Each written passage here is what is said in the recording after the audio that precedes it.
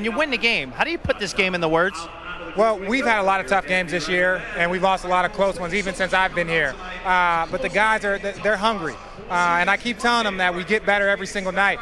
You're not in a close game every single night if you're a bad team. We just are very young. We're a lot of other young guys, and so learning how to win down the stretch is very tough. You know, and the rookies played a big part in the comeback. They scored a bulk of the points toward the end. What happened in those last couple minutes? We just stuck with it. We've been on the other end of this quite a few times. We were up by 20 against New Jersey. We were up by 10 last night in the last 6 minutes against Memphis, and we weren't able to pull it out. But these guys are learning.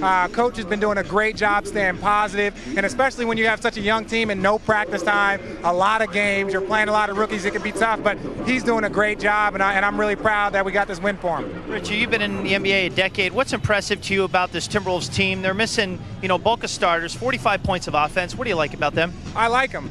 They play hard every night. Kevin Love is obviously a special player. They get great fan support here, and I think they have a bright future. We're in a similar spot where we're missing Andrew Bogut, we're missing Steph Curry. So we're in a similar spot, and I know how tough it is to play every single night shorthanded. But to their credit, they keep playing hard. Appreciate your time, Richard. Thank you. No problem. Thank you for having me. So there's Richard Jefferson, part of a big Golden State Warrior comeback and win tonight here at Target Center. And Richard says hi to Mom. Cheryl, Westside Phoenix, what's going on? Mom, feel better. I love you. Richard Jefferson talking about